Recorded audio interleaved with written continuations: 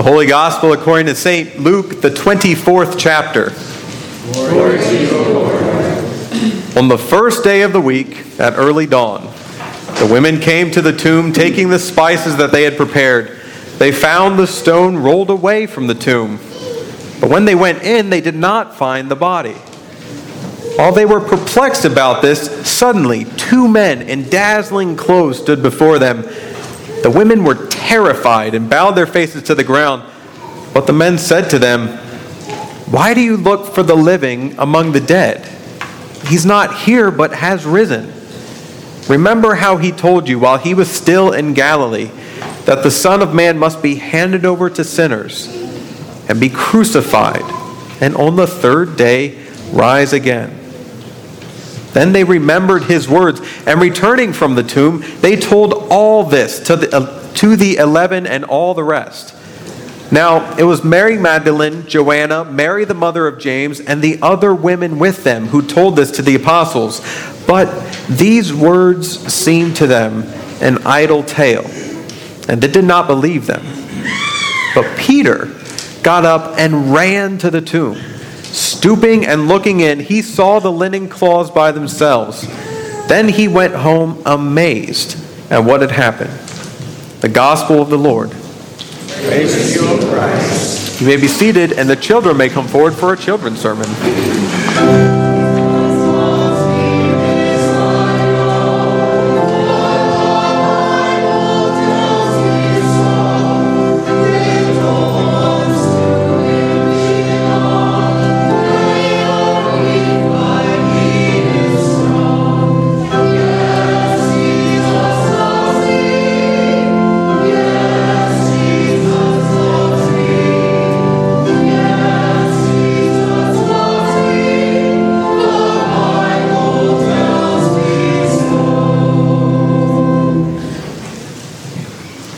Good morning. How are you? You guys look nice. What you all dressed up for? Easter. It's Easter, of course. That's why we're dressed up. Has the Easter Bunny visited anybody yet? Yeah? I'm hoping the Easter Bunny visits my house. I haven't seen anything yet, but here's hoping. This morning, I want to talk about kind of both things. Last week, we kind of talked about how when the story was very sad and weird, that it was a story of kind of like losing a friend, kind of like losing someone whom we love very, very much. Does anybody know what I'm holding? What? A picture of a flower. Very good. This is a little bulletin. Yeah. It looks like a card. Yeah. What's up? There's flowers. And leaves. Yeah, so there's flowers and leaves. In fact, these flowers kind of look like some of those, don't they? They're called hyacinths. Now, this is actually a little bulletin that they hand out at funerals. And so when we celebrate someone's life that we don't have anymore, we often pass these out. Now, inside, they say the person's name and when they were born and when they died. And they actually list my name because I was there helping out, and some of the pallbearers. And they even have a psalm. But it doesn't tell us much about the person, does it? No. Why would we put hyacinths on the front? Why would we put these flowers on the front? Yeah. They're kind of both. They're a sad flower, but they're also a happy flower. When we put them on the front of a bulletin for a funeral, when we celebrate someone's life who we don't have anymore, we're reminding ourselves that we'll see him again. That thanks to Jesus, and thanks to Jesus' love, we'll see him again. However, if I were to make one of these for my grandparents, I don't know if you guys know this, but 2 of my grandparents have died already. And I miss them, and I love them. But if I were going to write a bulletin about them, do you think I would just put their name and that's it? No. I would write the things that I love about them. Now, what do you love about some of your friends or even your grandparents? What are some of the things you love? Yeah. They're nice. Yeah, exactly. What else? Do they ever make you laugh? Yeah. Yeah, they make you laugh. My grandpa, used to tell jokes, but he would tell jokes in a way where he wouldn't laugh, just everybody else in the room was laughing. It was always kind of really funny. My grandma was the nicest, sweetest person you ever met. Nice. I mean, you couldn't help but feel better about yourself when you met her. So I remember one time I was rollerblading and I was very bad at it. And I fell down and I was crying. And my grandpa said, "Get up, you're fine." Now that sounds like a grandpa thing to say, right? Grandma took me inside and she didn't know how to hook up the VCR, but she hooked up a VCR so I could watch my favorite video and feel better. She was the nicest person I've ever met. If I were going to write a bulletin for them, I would write all the nice things they did, all the things that I love about them. I think you would do that too for people that you love. For Jesus, we talk about his resurrection, and that's a big word for him rising from the dead. But I think we should also talk about the things that we love about Jesus, right? Because we don't just want to put Jesus' name there. Just the day that he was born and the day that he died and the day that he rose. We want to put more things. What do you love about Jesus? Yeah. Or what were you going to say? When did Jesus die? On Good Friday. Yeah. Okay. Yeah, you know. On Good Friday, we celebrated, and it seems weird to celebrate this, but we celebrated when Jesus died. Today, what do we celebrate? Jesus rising, right? Very good. But what do you love about Jesus? What do you love? Yeah. He's always there when you need help. Yeah. He forgives you. Like once or twice? Every time. Every time. What else do you love? Yeah. Advice. Very good. Helps us know how to live life. Phineas. You love to sleep with your monkey. It gives you comfort, right? And Jesus comforts us too. We can make it all fit, can't we? We have things that make us smile and feel good and love from Jesus. And so today we celebrate that Jesus rose, and that's an important day. But more importantly, we celebrate the love that we have for this person and this God. So when you're inevitably eating candy today, I want you to think about the reason that you're eating candy.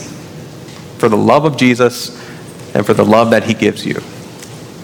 All right. Should we pray? Let's pray. God, we give you thanks. You give us so many good things. We say thank you, and we celebrate the love that you give us.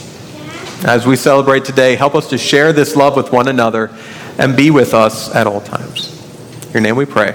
Amen. Thank you.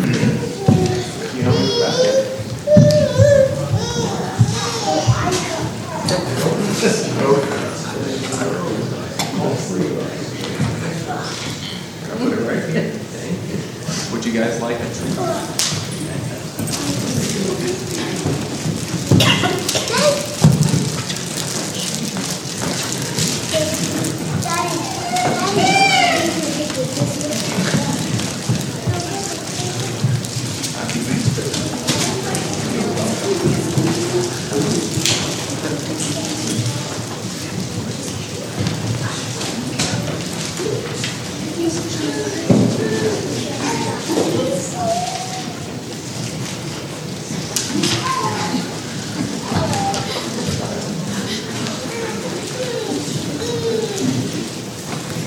In the name of Jesus, amen. It's a good day. It's a very different day than we had last week, isn't it?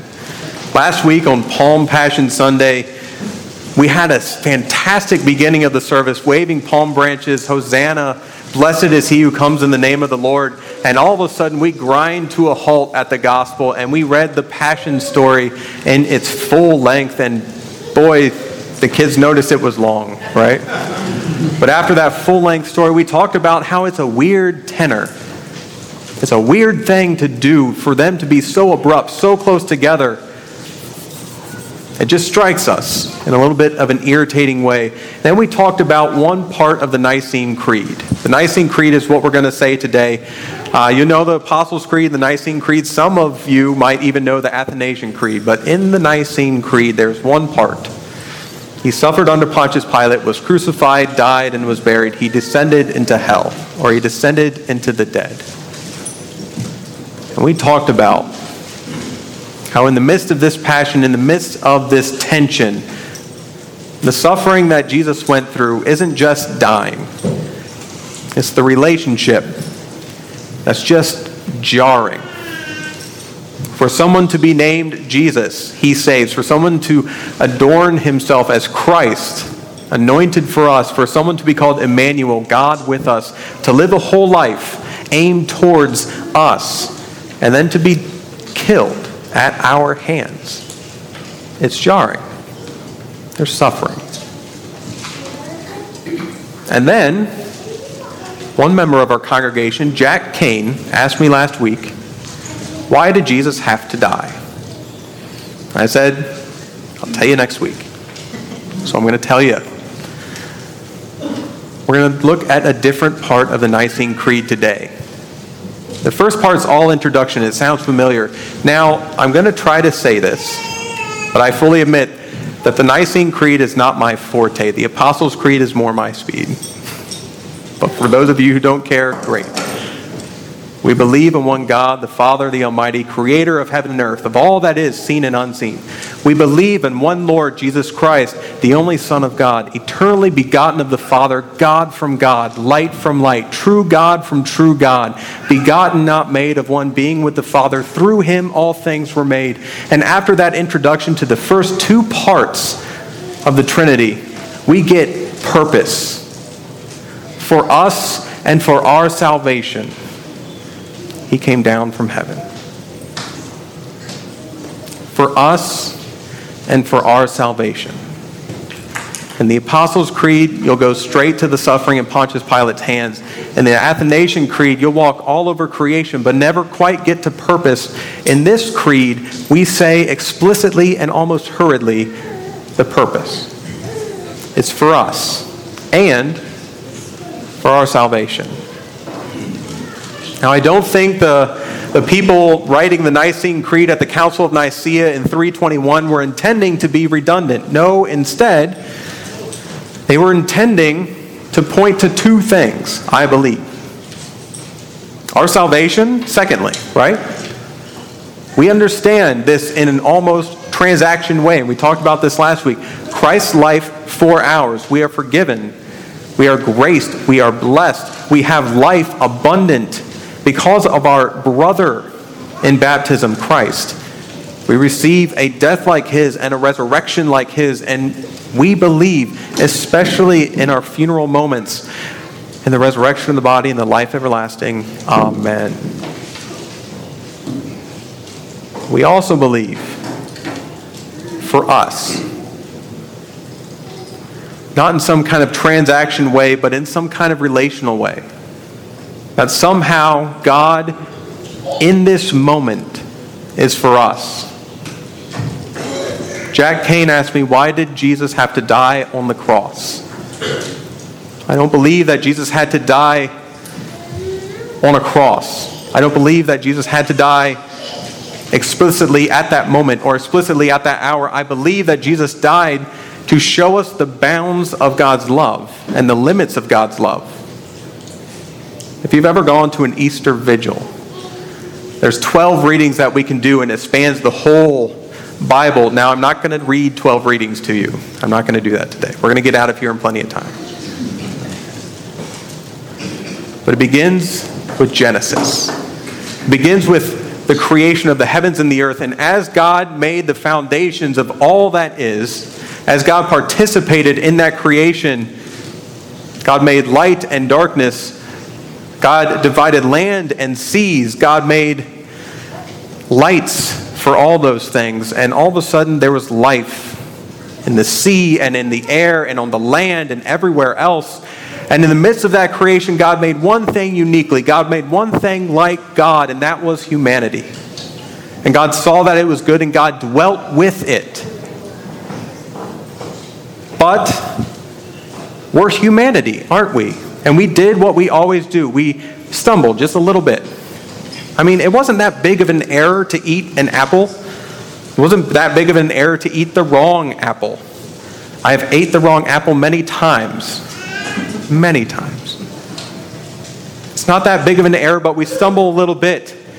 And there's appropriate punishment and appropriate forgiveness. There's grace.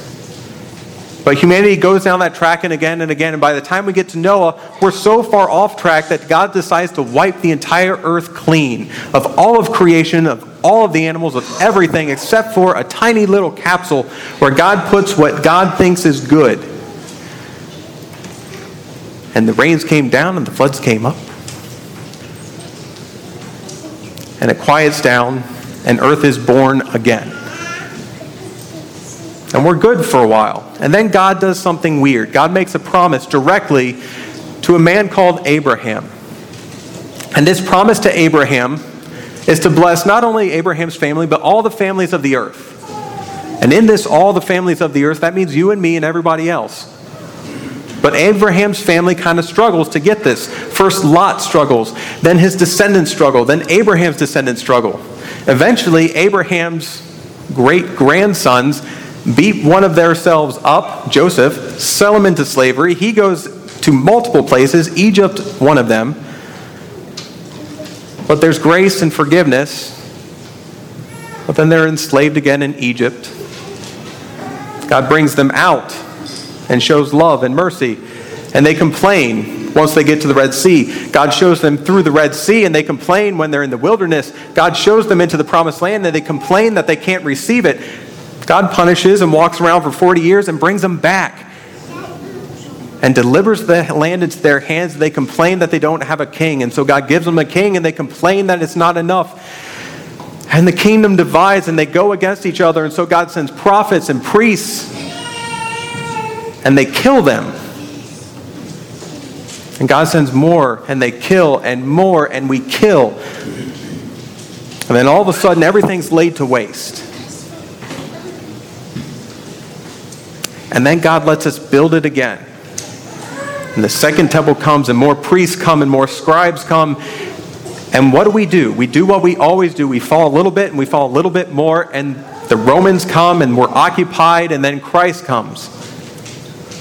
And up until this point, we have seen God extend more and more grace, more and more mercy.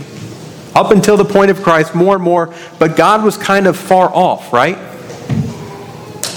But when God becomes flesh and God dwells among us, we have 33 years of things being all right. And 3 years of Jesus' ministry where it's fantastic, where people are being healed, where the kingdom of God comes near, but there's tension. And what do? We do what we always do. We kill. We take what is good and we crush it. It seems like the saying of your mom when you were growing up and roughing housing in the house is true. This is why we don't have nice things. We don't know how to act when we have them. Now, before Christ, God was away, but in Christ, God was flesh. God was real. God could get hurt. And what did we do to God? When God came down to be with us, for us, among us, we killed God. And so from the beginning of creation till now, we are asking ourselves, what is the limit of God's love? One would think, logically, respectfully, that the limit of God's love ends when we kill God. When we hang God on a tree, watch his body suffer, and then bury it.